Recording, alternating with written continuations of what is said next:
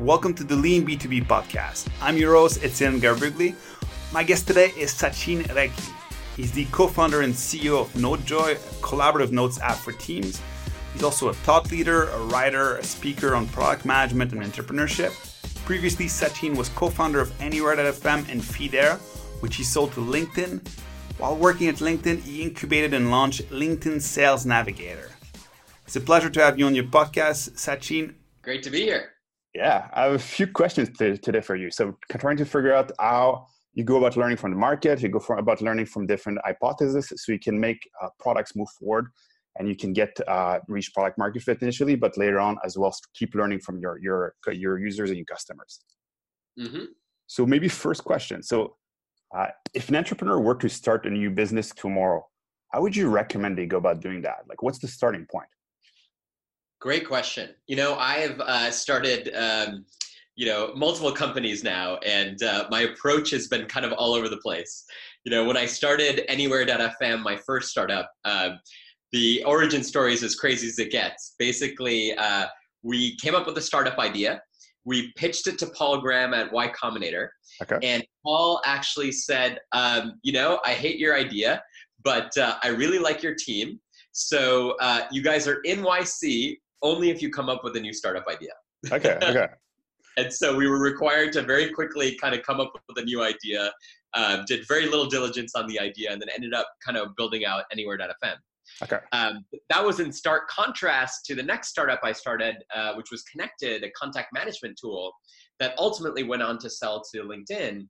But what was interesting about that one is I got the opportunity to be an entrepreneur in residence at Trinity Ventures. Okay. And so I actually really kind of dedicated my entire time in my EIR, which was almost 5 months, to really thinking through and vetting ideas in a very specific way before embarking on the idea in the first place.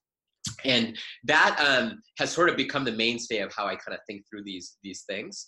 And so what I always suggest is actually come up with what I call the 8 product market fit hypotheses for each of the startup ideas.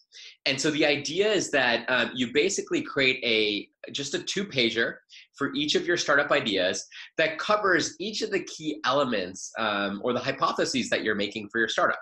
So this includes everything from things like who's your target audience, what's the problem you're solving, how are you planning on acquiring new users, how are you planning on monetizing, how are you going to differentiate from the core target audience, and ultimately, what are your success criteria and KPIs look like? And the reason I like this approach is that it's very easy when coming up with a startup idea to very quickly get excited about maybe the product and the product differentiation. But we all know a startup to be successful takes way more than just a really compelling product. And by detailing each of these key hypotheses, you're kind of looking holistically at the business. And you might find, for example, that while you have great product differentiation, you haven't yet come up with a great user acquisition strategy to acquire new customers to the startup.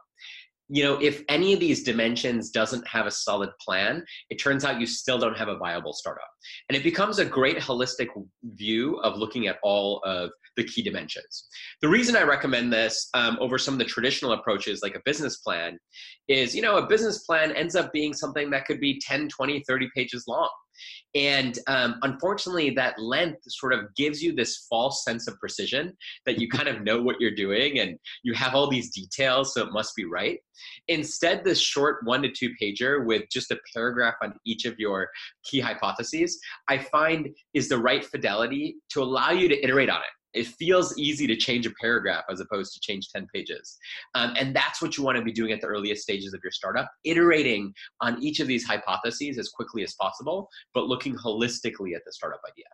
Okay. So now you have a plan you're putting in place so you can start thinking about that, iterating on these hypotheses a little bit.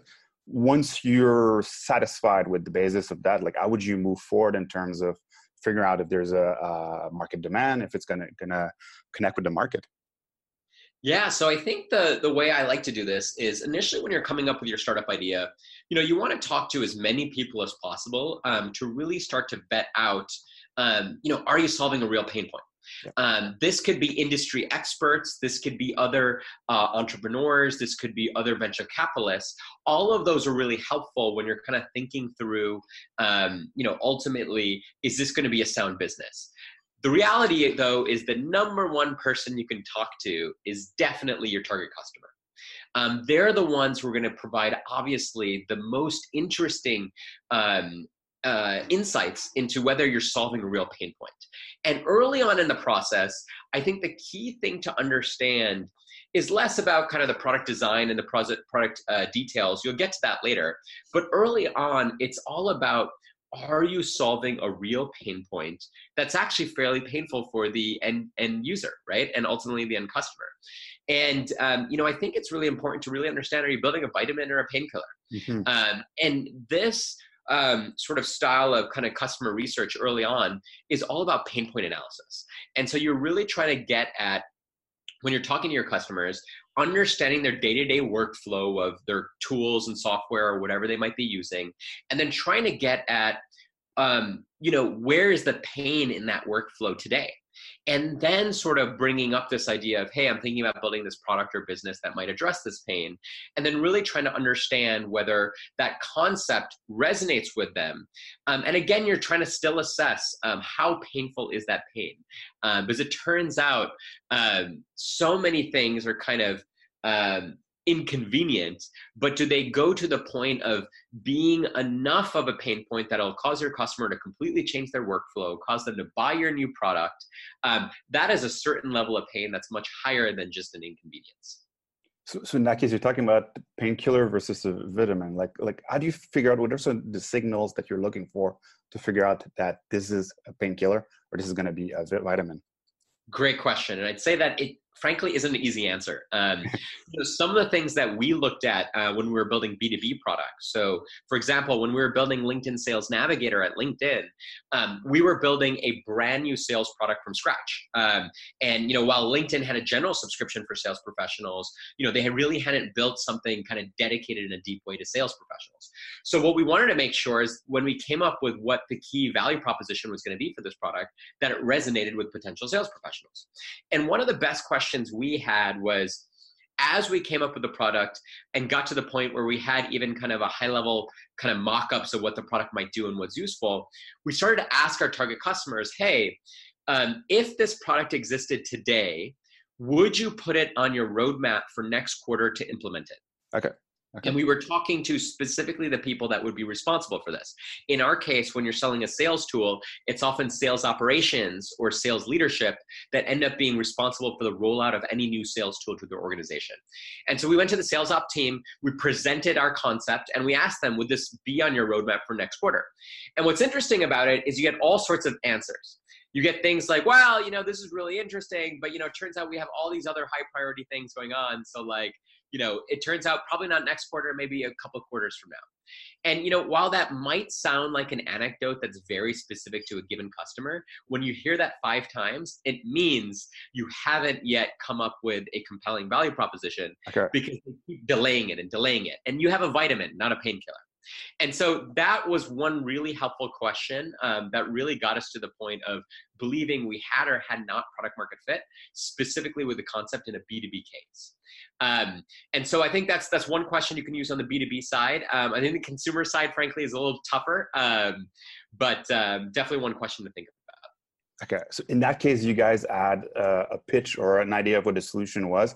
You did not build a product, but you were still approaching these potential organizations, and you were trying to see what were their hesitations, the objections that they had in terms of going with the product.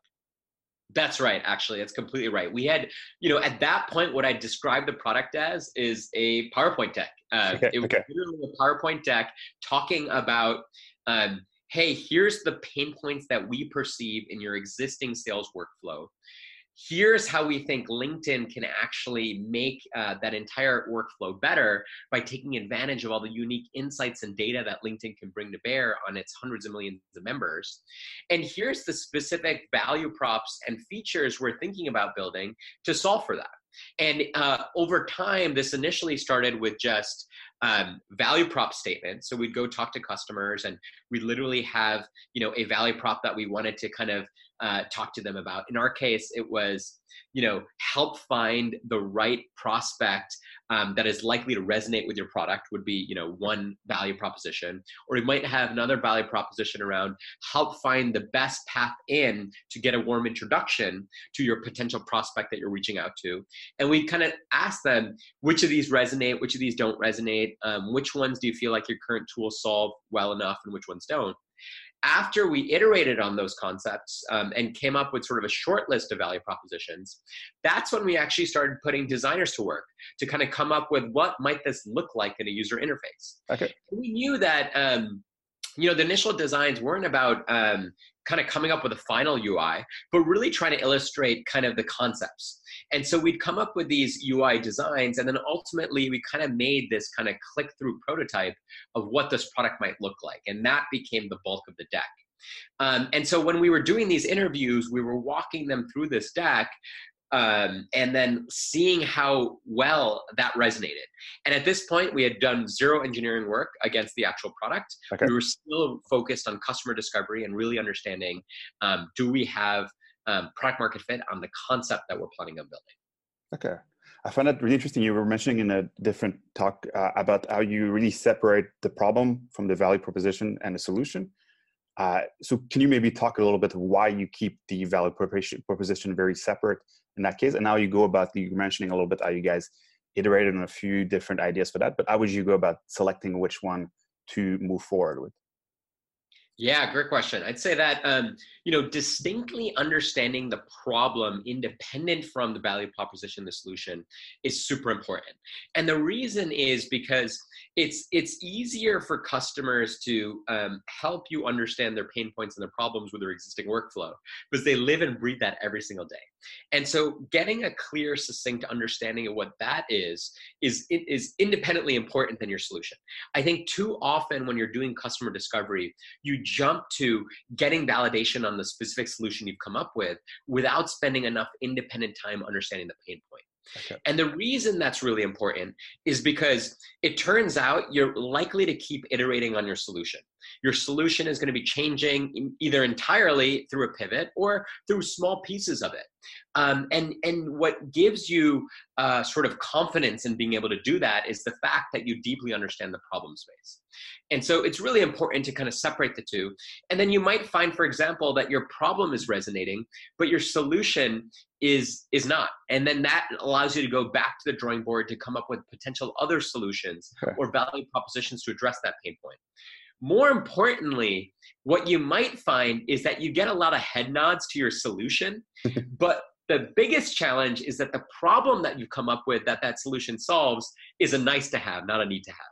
And now, even if you go and build this product and this solution, a customer's desire to completely change their workflow and pay for a new product to solve a nice to have tends to be way lower than you expected, even if they upfront told you that the solution is more elegant than whatever they're doing today. That's very interesting. So in that case, like within that phase, so how do you make sure that you're actually making progress, that you're actually like learning forward and getting closer to your objective of reaching product market fit and beyond? Yeah, so like one of the key techniques that we used for building LinkedIn Sales Navigator was actually doing what we called waves of customer discovery interviews. Okay. And so what we would do is we might, for example, in a given week, set up 5 different interviews with potential customers. And normally, in our case, we'd have them come in for maybe an hour-long session, and then we'd schedule like a 30-minute debrief after each session. We then actually would set up maybe 5 of these, either in one day or maybe over a couple of days in a given week. And what we would do is we had come up with that, as I mentioned, that kind of PowerPoint deck that we're using as the basis of our customer discovery. And we present it to them, walk them through it, get their feedback, get their insights. And after each 60-minute interview, the customer discovery team would do a 30-minute debrief. And our customer discovery team would include product managers, designers, UX researchers, and even engineering leads and test leads.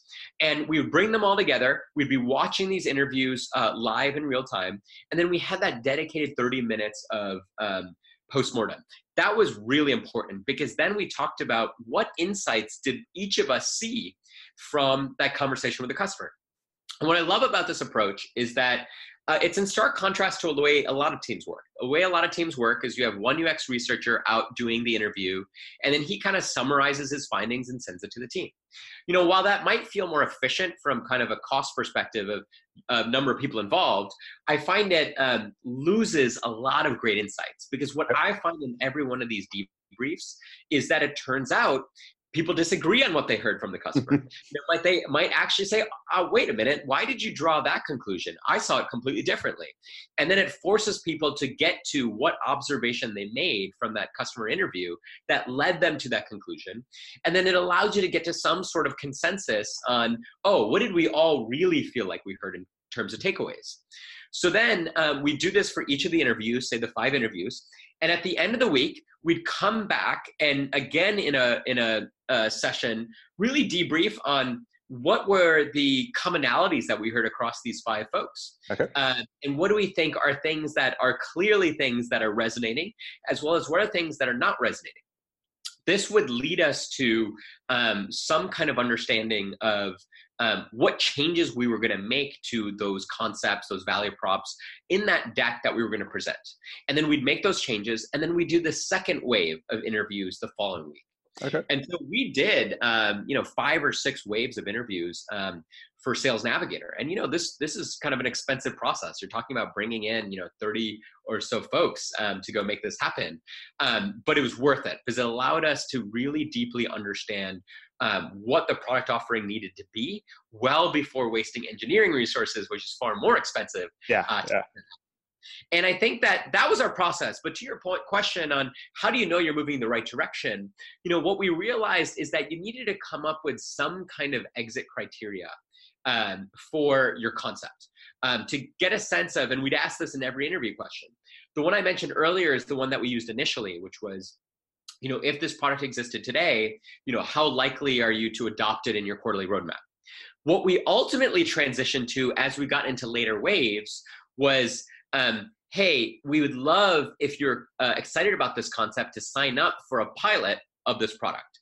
And so, we had formalized what the pilot program would look like. Initially, the pilot program was completely free, so there's no cost, but it turned out we did require them to onboard their sales team onto the product, at least a subset of them, and to go through feedback sessions where they're giving us feedback on the product, which is committing, the time of a lot of their engineering team to use a new product, to give us feedback. And so they really had some skin in the game if they actually chose to say that they're signing up for the program. And we actually made this like a mini little contract that they had to sign. Okay. To basically say, hey, are you signing up for doing this deployment even though it was a free product? And what we realized was, again, initially when we did the interviews, we got friction. We're like, well, I really like the concept, but again, I don't know if I can commit my team to it. But once we started to get to the point where we are hearing the majority of folks being like, yeah, sign me up. That's when we felt like, okay, great. The concept is resonating. Even the designs are resonating. Okay. We feel like we're really at that point where, we have a good sense of this is going to work. Okay, so in a way, you guys set a metric in place. You guys decided, and then you iterated based on the feedback towards that objective that you guys were trying to reach or get customers to move towards. That's right. And I think what's interesting about that is so many people, when they think about A/B testing or quantitative analysis, they think about having a core goal metric, which is also important. But I think when people are doing UX research and really trying to iterate a product to a point of, do you have confidence that we're ready to build it? You can again use a metric. It's a more qualitative metric for sure, but it still is a guidepost of are we headed in the right direction, just like you would use any sort of A/B testing metric. Okay, so you kind of set a destination, and at least at that point, you can sort of decide or figure out if you're going in the right direction. That's right. Okay. So in one of your talks, you made a distinction between how product teams can learn from their users pre-product versus post-product. So how would you go about identifying gaps in the knowledge for your product strategy after launch, once the product is in place? Yeah, great question. So it turns out that Pre-product, obviously, you can't have people using the actual product. And so you're using these other user research techniques, whether it's pain point analysis, card sorting exercises, eventually get into usability tests where you're walking people through user experiences, mock-ups, and click-through prototypes. So that's sort of the realm of user research and customer discovery that you can do before your product launches. Once your product launches, you can still do those things, and you still should do those things, but you're opened up to a whole new realm of customer research that you can do. And this is because now you can have people actually using the product. And so the obvious one is definitely metrics-based analysis. And this is understanding the usage of the product by actually looking at behavior. And so this requires you to instrument the application in such a way that you can tell exactly what features people are using with what frequency, using any of the off-the-shelf available analytics tools, anything from Google Analytics to an Optimizely, whatnot. And now you can kind of look at the aggregate behavior of all your users to understand which features are they using, which ones are they not using, how engaged are they, how often are they coming back, how retained are they, for example. And so one of the things I always suggest teams do is to set up at least 3 dashboards from metrics to really understand kind of the health of their business. And those are the user acquisition dashboard, engagement dashboard, and the monetization dashboard. And so the user acquisition dashboard is all about how are you acquiring customers, how are they finding out about your site, and then how do they get through that kind of initial onboarding experience. Then the engagement piece is all about what features are they using in the product, how often are they coming back, are they being retained? And finally, ultimately we're in the business of making money, so it's important to understand how well your company is doing in terms of monetization. And that will depend on the type of business. If you have a freemium business, if you have a B2B business, if you have an ads-driven business, those metrics will look different, but we all have some way that we're making money. And so it's important to use those metrics-based analyses once you've launched. That being said, that's not all you want to do. I think what ends up happening is that I see some teams end up doing kind of classic UX research pre-launch, post-launch relying significantly on the metrics. But the key thing to understand with metrics is that metrics are great at telling you what's happening, what the user is doing, but you'll certainly never figure out why.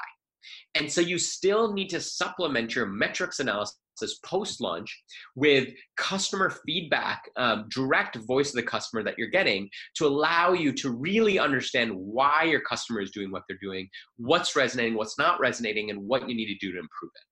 And so what's important here is that in addition to leveraging the concepts of classic UX research, like we've talked about, you can again still do usability studies, you can do pain point analyses, but there's a whole new set of techniques that are more qualitative in nature that come at your disposal once you've launched the product. And I've talked about this with the concepts of a feedback river and a feedback system of record that we can get into as well. Okay, well, we can keep going that direction. That's super interesting. So yeah, I was just going to say that one of the concepts that I've come up with is sort of this idea of a feedback river. And let me kind of explain why this is important. As I mentioned, so often you end up in this case where before product launch, you're doing a lot of customer interviews, but post-product launch, you get so busy just iterating on the product and the features that it often becomes difficult to do these formalized kind of customer discovery sessions. And the reality is, while they're great in terms of like the feedback you get, most teams probably only do customer research maybe once a quarter at best, frankly, even less frequently because of how expensive it is to kind of conduct these studies. You often only do it for major product redesigns or brand new features, but not for continual improvement. And that's because of kind of the expense of doing it on a regular basis. But as we talked about, there's a huge gap from simply looking at metrics. And so what I found as a kind of additional way to get feedback is to come up with a continuous feedback loop, a way that you're constantly hearing feedback from your customers on a regular basis. Okay. And so I think one of the best ways to do this is to develop what I call as a feedback river. And the idea is that create one central place where all the feedback that you're automatically already capturing from your customers is being funneled into one place that anyone who's interested on the team can access it.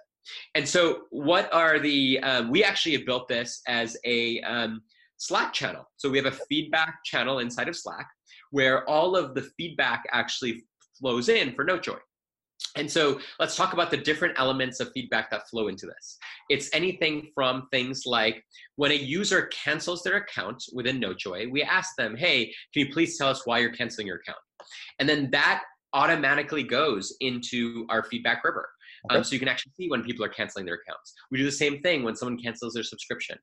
We also have a NPS survey that we run on every user 14 days after they've actually completed using the product.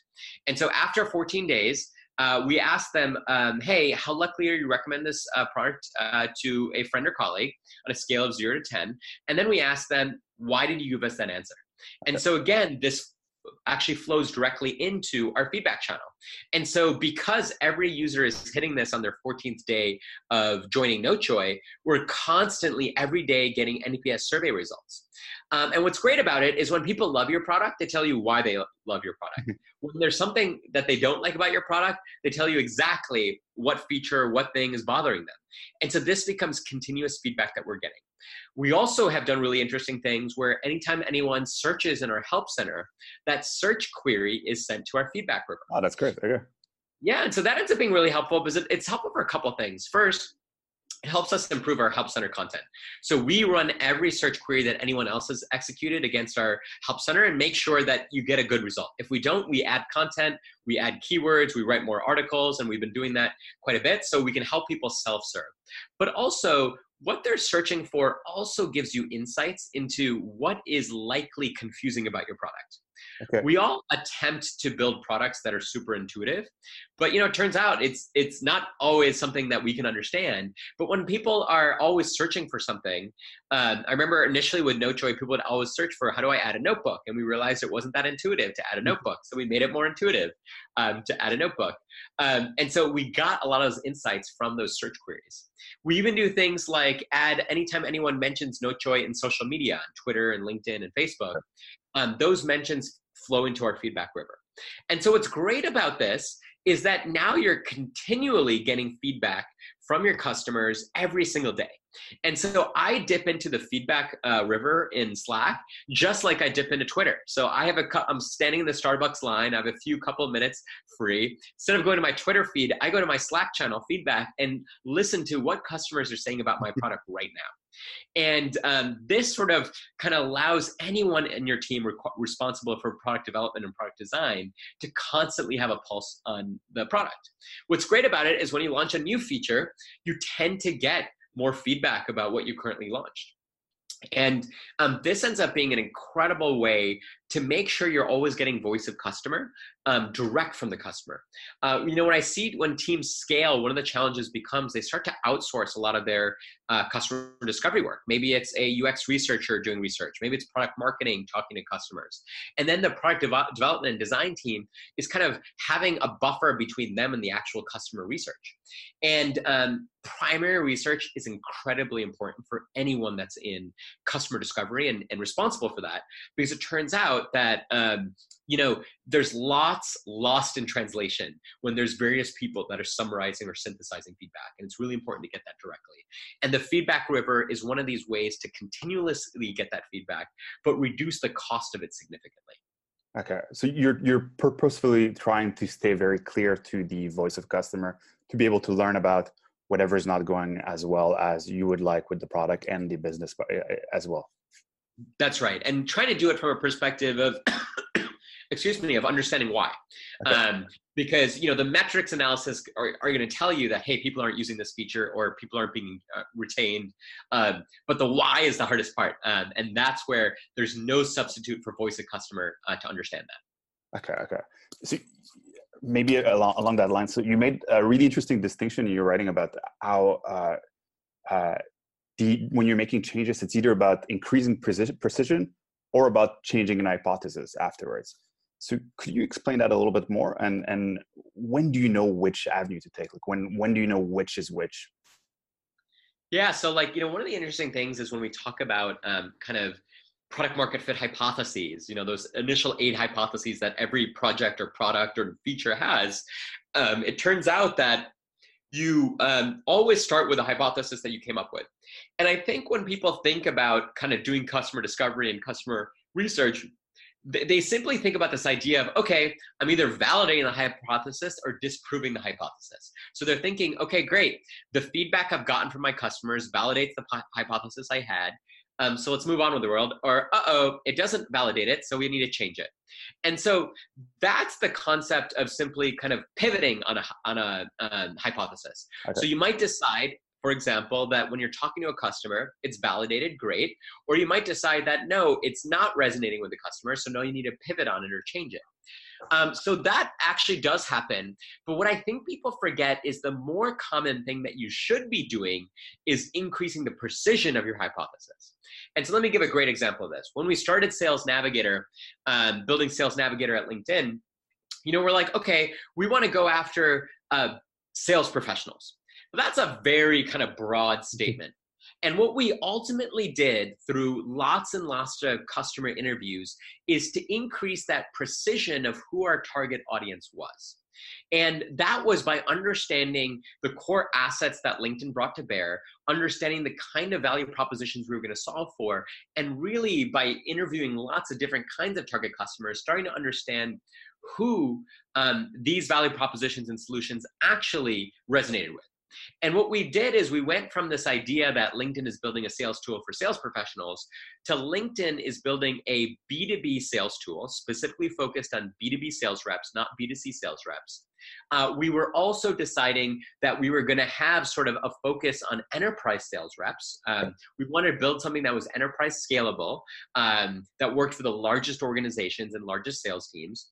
But we also got into specific sectors. We knew that LinkedIn's tools would obviously resonate with people in the tech industry, but we also found financial services as a strong secondary market to go after. Okay. And so now we're getting pretty specific about the target audience we want to go after. B2B sales reps, in larger enterprises with either a tech or financial services industries.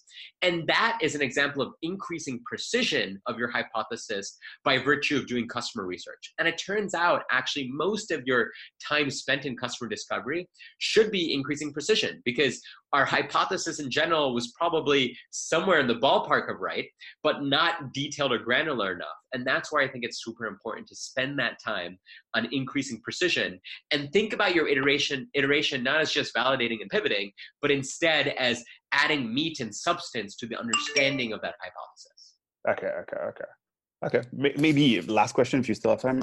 So how would you prioritize then those learnings in terms of improving the product? Like, how would you go about figuring out what is coming out of the feedback river and everything else, and then figuring out like what's the next thing? Yeah, great question. So that kind of jumps into the next concept I have, which is developing a feedback system of record.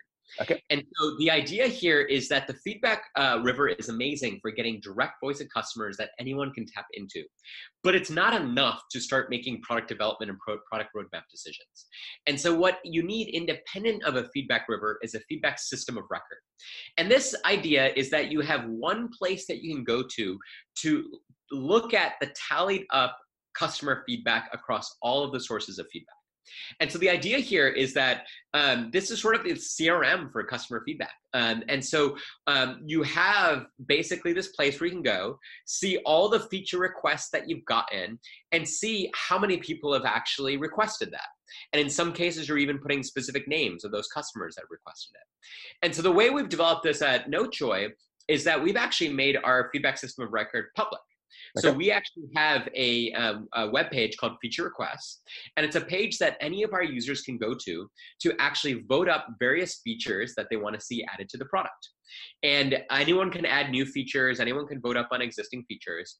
But what's important about it is not only is this end user facing, but what we also do is we've made this actually something that we use internally.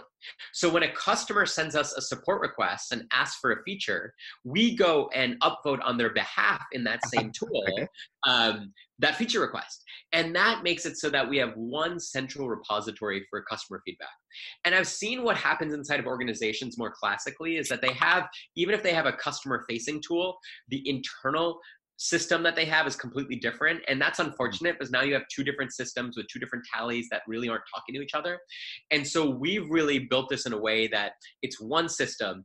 And often when we reply to the customer, we actually tell them, hey, thanks for the feature request. I've uploaded this feature on your behalf on our feature request page. And we link them to the feature request page. And now next time they have feedback, they automatically go to the feature request page themselves to go add feedback and participate in this discussions happening there. And that allows you to have one central place where you have feature requests and tallied results. What this allows you to do is that when you go into your roadmap planning, whether it's your quarterly roadmap planning or sprint planning, now you often want to be using customer feedback. And now you just can quickly pull up your system of record and see, hey, what's the top requested features? What's trending amongst what's now become very popular? Given the themes that we want to take on for this upcoming quarter, what are the areas that customers have been asking for most? And what's great about it with our system of record is it's not only kind of a upvote list of features, but there's a whole discussion forum on there. Okay. And so you actually get specific feedback that are like, hey, when you implement this, I hope you implement it this way, or don't forget to do this, or don't forget to add this feature to it. So that's super helpful. But also, when we start designing that feature, now we can go back to a set of users that are very committed to this feature, maybe even send them mock-ups. And we've done this in the past, where we send them designs and said, hey, guys, I know you're super interested in this. Here's how we're thinking about it. What do you guys think? And we involve our customers into this process, and we're involving the subset that are really kind of interested. And so now the feedback system of record becomes kind of an important piece that you can use to actually prioritize your ideas to come up with that roadmap. Okay. And so one specific caveat I do need to mention, though, is that when I first describe this to people are like, okay, great, I got my system of record. Now let me just implement the top requests, right? That's all I need to do. And actually, unfortunately, the answer is no. That actually simply implementing the most requested features is not a great product road mapping strategy. It's certainly an input to the process, but it's not the end all be all. And there's a few reasons for this. It turns out there's a lot of things that you're optimizing for in a business. When we talked about these kind of three pillars of user metrics, user acquisition, engagement, and monetization, what you find is that when you're getting feedback from customers and you actually implement those improvements, that's likely to improve the engagement bucket. It's likely to get your existing users to use your product more regularly and to get them to retain more heavily. That's great, but it turns out as a business owner, you have to care about these other two dimensions as well. How do you acquire users and how do you monetize them? Rarely are you going to get feedback from a customer being like, you should charge me more, or you should put some feature behind a paywall. So you're rarely going to get monetization feedback, but you still need to action that into your roadmap. And you're rarely going to get user acquisition feedback because it turns out the customers you're not talking to are the ones that you aspire to get through user acquisition. And so there's things that you have to juggle in the business that are independent of user feedback. And so it's important to take that holistic view as you're coming up with your roadmap. Equally important, it turns out you might have ideas of where to take the product that your customers aren't even thinking of. And so customer discovery is no replacement for getting rid of having a vision for your product. And so it's still very important for you to have a vision and to independently come up with big innovative ideas that your customers might not be coming up with, and then to prioritize that accordingly on the roadmap. And so those are just some of the reasons why you can't just take the list of customer requests and implement them. But it's an incredibly important source of information that you certainly want to take very seriously when you're doing your roadmap planning. Without such a system of record, unfortunately, what I see is a lot of recency bias, where people are working on the roadmap, they decide, oh, we should implement these customer requests, and it's literally the customer requests they heard last week from kind of the loudest, kind of most angry customers, as opposed to taking a holistic view on what really is the challenges across your entire user base, and that's what the system of record solves for. So you're, because of that, and because you're looking at the trends, you're able to determine like what are the patterns that are coming up, and what's currently the bird's eye view of what's really happening. That's right, and you're able to have that bird's eye view, and then to put that in the context of what your business goals are, and then to decide what the right kind of roadmap elements need to be. Okay, that's super interesting. Thanks for taking the time to chat today. That's really appreciated. I think the listeners will get a lot of value from that. Where can people go to learn more about your work and to give NodeJoy a try? Yeah, so like if you're interested in more of my thoughts on product management, I write a blog at sachinrekhi.com. I've written over 100 blog posts, videos, podcasts, kind of talking about product management, product research, entrepreneurship. So definitely check that out. And would also love for you to check out our product, notejoy.com, which is a collaborative notes app that makes it super easy for you to capture notes and then share those notes with anyone on your team. So just head over to notejoy.com to give it a try. Awesome. So we'll share the links and really appreciate it. Thank you very much. Thank you. Thank you.